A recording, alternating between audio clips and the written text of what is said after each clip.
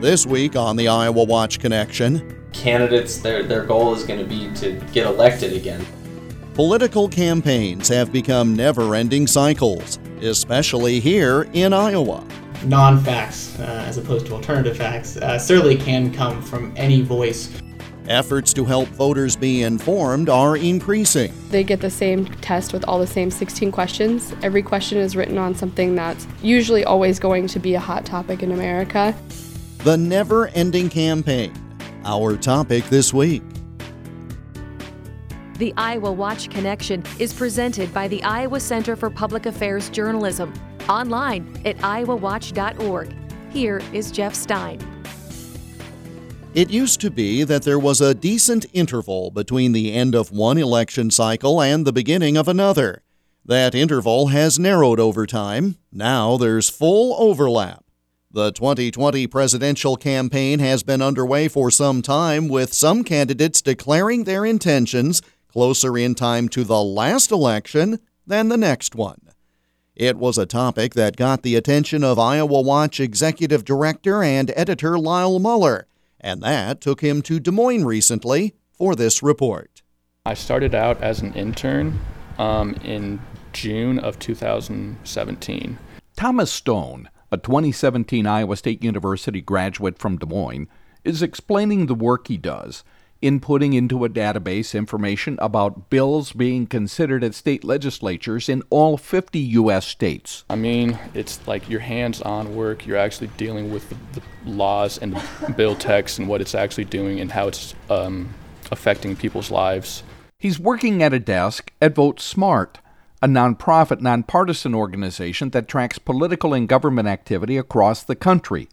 Vote Smart's audience is you and me, the public. And I've already entered this vote into our site, so I can just show you kind of the process. So then we'll just go into New Jersey here, and we'll find that same bill that we took, 4674. The 2018 elections are behind us, yet it doesn't seem like campaigning ever ended. It's just been redefined. State legislatures arguing over policy they feel elected to push, for example, but also issues groups want to keep alive. The topics are familiar: gun control, abortion, taxes and government spending, the border wall, and voting rights. Peter McLaughlin, Director of Elections Research at Vote Smart, says elected officials have a reason for keeping issues alive for debate. Candidates, their goal is going to be to get elected again. So as soon as they start their job as officials, everything they do is obviously going to be done with the idea of potentially being elected again in the future. One way using our data that I think really tracks that is interest groups. So in election time, we see interest groups endorsing candidates that they want to be voted into office. And that effort doesn't really change as you move from elections into a normal legislative session. Instead of endorsing candidates for an election, interest groups will give their support or go against candidates by giving them ratings. And we'll take both of them, and we see those really link up. So interest groups want to affect legislation and affect candidates in elections. So during a legislative time, they'll use ratings. During an election season, they'll use endorsements. But it's really one and the same way to go about sort of judging these candidates on their record and showing either support or a lack of support for candidates. Vote Smart's headquarters are in Des Moines, just off the Drake University campus. The organization got its start in Arizona and Oregon, but moved to Iowa in part to be closer to where presidential elections start with precinct caucuses. Working off University Avenue in Des Moines, paid staff and interns research political issues and put information about them, such as what proposed bills say and how elected officials vote on those bills, online for free. Its founders include Presidents Jimmy Carter and Gerald Ford, and former Senators Barry Goldwater, a staunch conservative, and George McGovern, a liberal all of his life. Original board members include John McCain and former Iowa Congressman Jim Leach. David Babayev, a Vote Smart political research associate and a Des Moines native, researches issues for the Vote Smart website.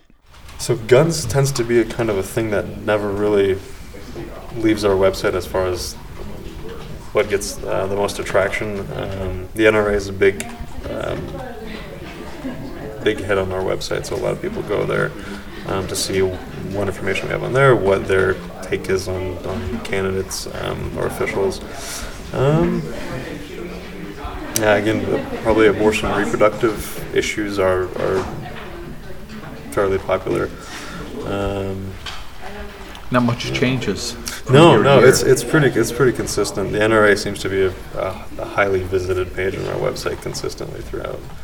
Besides its own independent research about elected officials and political topics, VoteSmart has relied on surveys of elected officials for much of its information. Emily Harris, a Grandview University graduate from Des Moines, is an elections research associate at VoteSmart. She tells how the test works. On their level, they get the same test with all the same 16 questions. Every question is written on something that's usually always going to be a hot topic in America, and then you have the couple that kind of cycle out as being the top. While all of these are kind of really important, I would say that this year so far in my research I found most people are talking about abortion, gun control, healthcare, and immigration. You have Dan Crenshaw on the screen, who has become better known outside of Texas, yes, thanks to Saturday Night Live. When the episode with him aired on Saturday Night Live, did you see any kind of uptick in people trying to get information about him? Well, I was actually looking at him because I was tracking our election day totals, but it seems that there was an uptick here around the 14th, so slightly after the SNL show, or the SNL was shown. So yeah, we have had an uptick. But responses have tailed off in this era of message control and social media availability for the officials. A few years ago, 70% of elected officials would fill out surveys. Now the rate is 26%, Harris notes. The main issues that they focus on will always be on their candidate information page or within their position section on their official campaign website. But it's a lot easier for them to say how they're feeling on an issue when they can write a quick 280-character tweet. So it's a lot easier to find those kind of things when they can sit down any time of the day and write it down, rather than having someone proof it and check it and it goes up on a website. Walker McKusick says the bottom line for the public when bombarded with information about issues, even when an election is not coming up, is having good information. McKusick is the national director at VoteSmart. False information, he says, is an equal opportunity problem. I think it can come from anywhere. Non-facts, as opposed to alternative facts, certainly can come from any voice. We've seen just in our own observance of the elections, both 2016 and 2018 cycles when I've been here with VoteSmart, that we get questions from users, from voters who call in and ask about an ad they saw or about a Facebook post they've seen. And to be honest, we've gotten questions about candidates on both sides or issues on both sides of the aisle that are putting out information that is incorrect. And we try our best to help correct that. We're not fact-checking every issue out there. We are not an organization that is trying to prove if climate change is real or not, or heck, if even aliens exist or not. That's not what we do. What we're trying to say is whether or not candidates actually have made certain votes, whether or not they have said certain things or taken certain stances in order to factually establish who these people are in the first place. That's our role. I'm Lyle Muller for the IowaWatch Connection. When we come back, more with those involved with VoteSmart. That's next, when the IowaWatch Connection continues. Hello, I'm Lyle Muller, Executive Director and Editor of the nonprofit parent of this program, IowaWatch. It's part of the Iowa Center for Public Affairs Journalism. We've been selected for a third year to be part of Newsmatch, a national campaign supported by several notable foundations that care about nonprofit journalism, and who will match every dollar you donate right now to IowaWatch so that quality journalism from IowaWatch can continue. Please consider giving through this great opportunity by going to the donate button at the top of iowawatch.org. That web address again is iowawatch.org. And thank you for supporting this kind of journalism.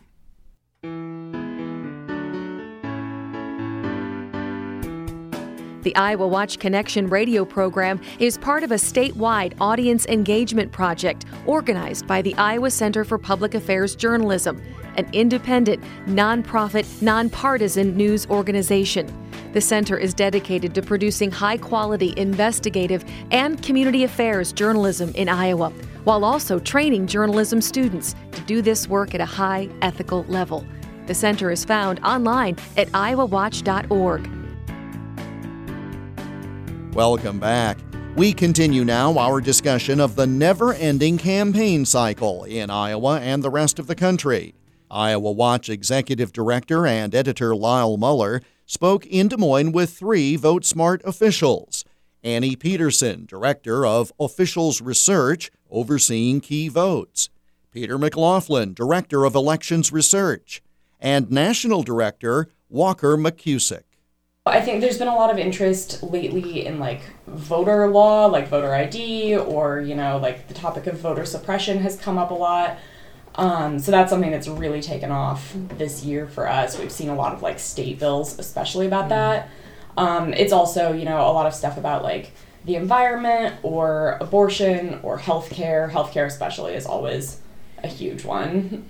It would seem that this type of research might be the kind of thing that really gives people a good idea of what their candidates are when it comes to election time, because this is what they're really doing instead of what they're saying, right? Yeah, exactly. I think that being able to look clearly at someone's voting record and see everything about that bill, because once we've taken a bill, we also summarize the legislation based solely off of the bill text. We'll go through it and put it in nonpartisan terms so you can see how your representative voted on it, and then you can see what the bill does, and that can give you an idea of where they really stand. And I think that is the best way to see if they're actually following through on what they said they're going to do during their campaign. Yeah, Peter, how does this connect in with the research you do with elections? Right. So another program we do is issue position research, and that's really during the election season. So we research all of these congressional candidates to find out where they stand on these important issues facing the country. And one of the ways that relates to the work that Annie's doing in Key Votes is that people can go on and see what their candidates were promising during the campaigns, what they said they were going to do when they're in office, and now they can relate that to how the candidates are actually acting while they're in office. So do their votes now line up with the promises they made during campaigns? And do they line up? I think everybody... Too broad a question. Everybody should go look at that for themselves, but I think they do, mainly because the way we do this research on where candidates stand on the issues is we use their past voting record, and we use their past speeches, and we use their interest group ratings. So we try to really nail down where candidates stand on these issues, and then as long as they're consistent in those stances, they're probably going to vote along those same lines. It sounds like volumes of work. How much effort goes into putting together this information from both of your teams? It's a lot of work, tracking all the different state legislatures and then summarizing those bills, and it really just depends, last summer, the American Health Care Act was voted on, and I actually summarized that legislation, and it took me a week to summarize it because the bill was so complicated. But sometimes you'll get little bills that, just take an afternoon to put together. But, we work on it all year, even when legislatures are out of session, trying to make sure everything is cleaned up and ready to go. So we have advisors in every state, and then some who focus specifically on our federal bills. And they review all of our work for accuracy and any potential partisanship. Obviously, bills themselves are inherently partisan because it's always written by one party or the other. So we're trying to take that out of it while still staying true to what the legislation is actually proposing. So our advisors are really helpful in reviewing the summaries that we write and making sure that no partisanship is slipped in and that we're still accurate to the content of the bill. Our advisors come from a lot of different backgrounds. It's mostly political scientists in academia or people from political journalism backgrounds. Like I said, they're all over the country. They kind of fall all over the political spectrum, so they really help to keep us balanced. What type of demand exists for this information? Do you have a way to gauge that? The demand for the information that VoteSmart puts out for free at votesmart.org can be measured a little bit by the number of users that come to our website. We were proud this past election cycle to reach 11 million users over the course of the cycle, which was a high for us. This isn't a perfect measure. We can't put a face to every single computer that might be coming to our website, but it's a little bit of a metric. It also shows us we have a long ways to go, that we want to reach a lot more people with our resources, because there's a vast chunk of America not in that number. But that's really the best measure we have of the number of people demanding this information. What are people more apt to check when they want to check on how a candidate's doing? Is it the research of what they're doing and saying in the campaign, or is it the research of what they're doing as they're legislating? It's hard to say. I think it depends on the person. We were taking a lot of phone calls leading up to the election when people were trying to make that decision. And I would say the people that I talked to, they just wanted to know everything that we had. So I think really it's not so much like they're looking for one specific data type, it's that they just want to know everything that there is to know. What always is number one is biographical information about the candidates, in part because that shows up in many different places, right? It's their picture, it's their contact information, it's their name, it's where they went to school, what job they had potentially. That seems to be the thing that is most demanded, which makes sense. It's who are you in the first place. From there, the other programs that we offer and we've been talking about get a little bit more hard to parse out. Legislative info tends to be one of the top 3 most viewed categories. People do care what these representatives are actually doing for or to us while they're in office. People also care about special interest group ratings. I think a lot of that has to do with getting a third-party perspective on these candidates. A lot of what Annie and Pete work with are straight from the horse's mouth. It's what they actually say they're going to do when they're in office. It's what they're saying as press releases. It's what they actually do when they're voting. But the special interest group rating gets a little bit of a different take on them. So those tend to be some of the top 3, but all of them, like Annie said, are asked about and used on our tools. Do you get inquiries from partisan groups who want to use the information for campaigns, or is it just for the public to be the third party?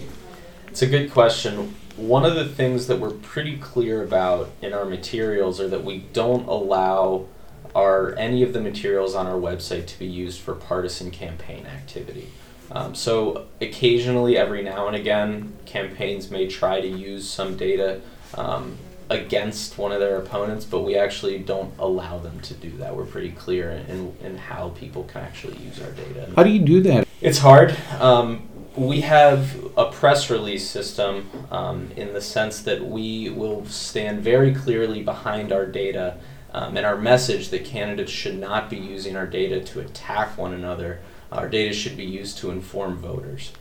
So we'll release a press release if we need to that says our data is here and it's not for this purpose. Our data is to inform voters and it needs to stay at that level. So there was a congressional election in Ohio where one of the candidates in the race took our political courage test, which is our issue position questionnaire that we send to all candidates, asking them to really give their positions on the major issues. And one candidate took the political courage test, and her opposing candidate actually distorted her answers on the test and released an attack ad using those answers.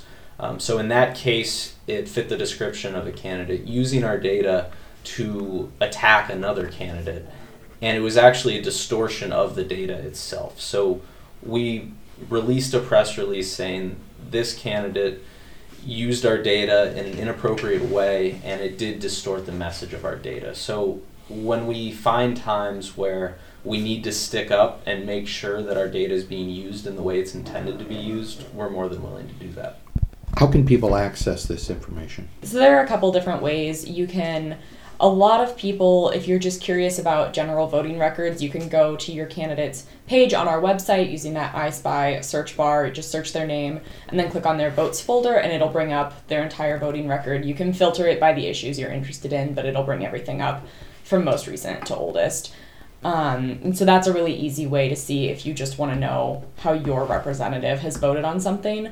Otherwise, if there's a specific bill that you're interested in, there is a legislation link at the bottom of our page, and that'll bring up you can filter by state and then again by issue, and it'll bring up all the votes for that year for that state or for Congress, if that's what you're interested in. Another resource we offer that can help track all of that is called My Vote Smart. And that's a way that people can select the politicians or their representatives that they're interested in. And anytime those politicians make a speech, vote on key legislation, or are rated by an interest group, you'll get an email with an update of what just happened with the candidate that you're interested in. So you can sign up and give an email and then select specific people that you want to keep up to date with, and we kind of do the rest of the work for you there, so you can just watch your email and have a good idea of what's going on. How many people are on your team, Peter? My team right now has about 7 staff members and a lot of interns. IowaWatch Executive Director and Editor Lyle Muller speaking with Annie Petersen, Director of Officials Research overseeing key votes, Peter McLaughlin, Director of Elections Research, and Walker McKusick, National Director, all with Vote Smart. The conversation took place at their offices in Des Moines. I'm Taylor Odekirk, PR Director at the nonprofit, nonpartisan producer of this program, IowaWatch. Right now, IowaWatch is part of an exciting funding opportunity through Newsmatch, a national campaign to support nonprofit journalism. Newsmatch will match every dollar you donate to IowaWatch so that quality journalism like the IowaWatch Connection can continue. Your $25 becomes $50 in support of in-depth, fact-based journalism. It's that easy. Please consider supporting this work by going to the donate button at the top of iowawatch.org. That web address again is iowawatch.org. And thank you for listening to our program. And that brings us to the close of this week's program. We're back again next week at this same time. In the meantime, you can connect with us online, iowawatch.org. Click on the Iowa Watch Connection tab at the top of the page to listen to all or part of this program again, for a list of stations that carry the program and more. iowawatch.org. Follow us on Twitter at IowaWatch, and be sure to use the hashtag IAWatchConnection when commenting about the program. We're on Facebook too, facebook.com/IowaWatch. And you can let us know your thoughts about this program or suggest ideas for future programs by email. The address is radio@iowawatch.org. The program is produced in the studios of KXEL Radio, Waterloo, Cedar Falls, Cedar Rapids. I'm Jeff Stein. Thank you for joining us, and we hope you'll make the Iowa Watch Connection again next week. The Iowa Watch Connection is a copyrighted presentation of the Iowa Center for Public Affairs Journalism, which is solely responsible for its content. For more information about the center, including how you can contribute so high-quality investigative and community affairs journalism and student training can continue, go online, iowawatch.org.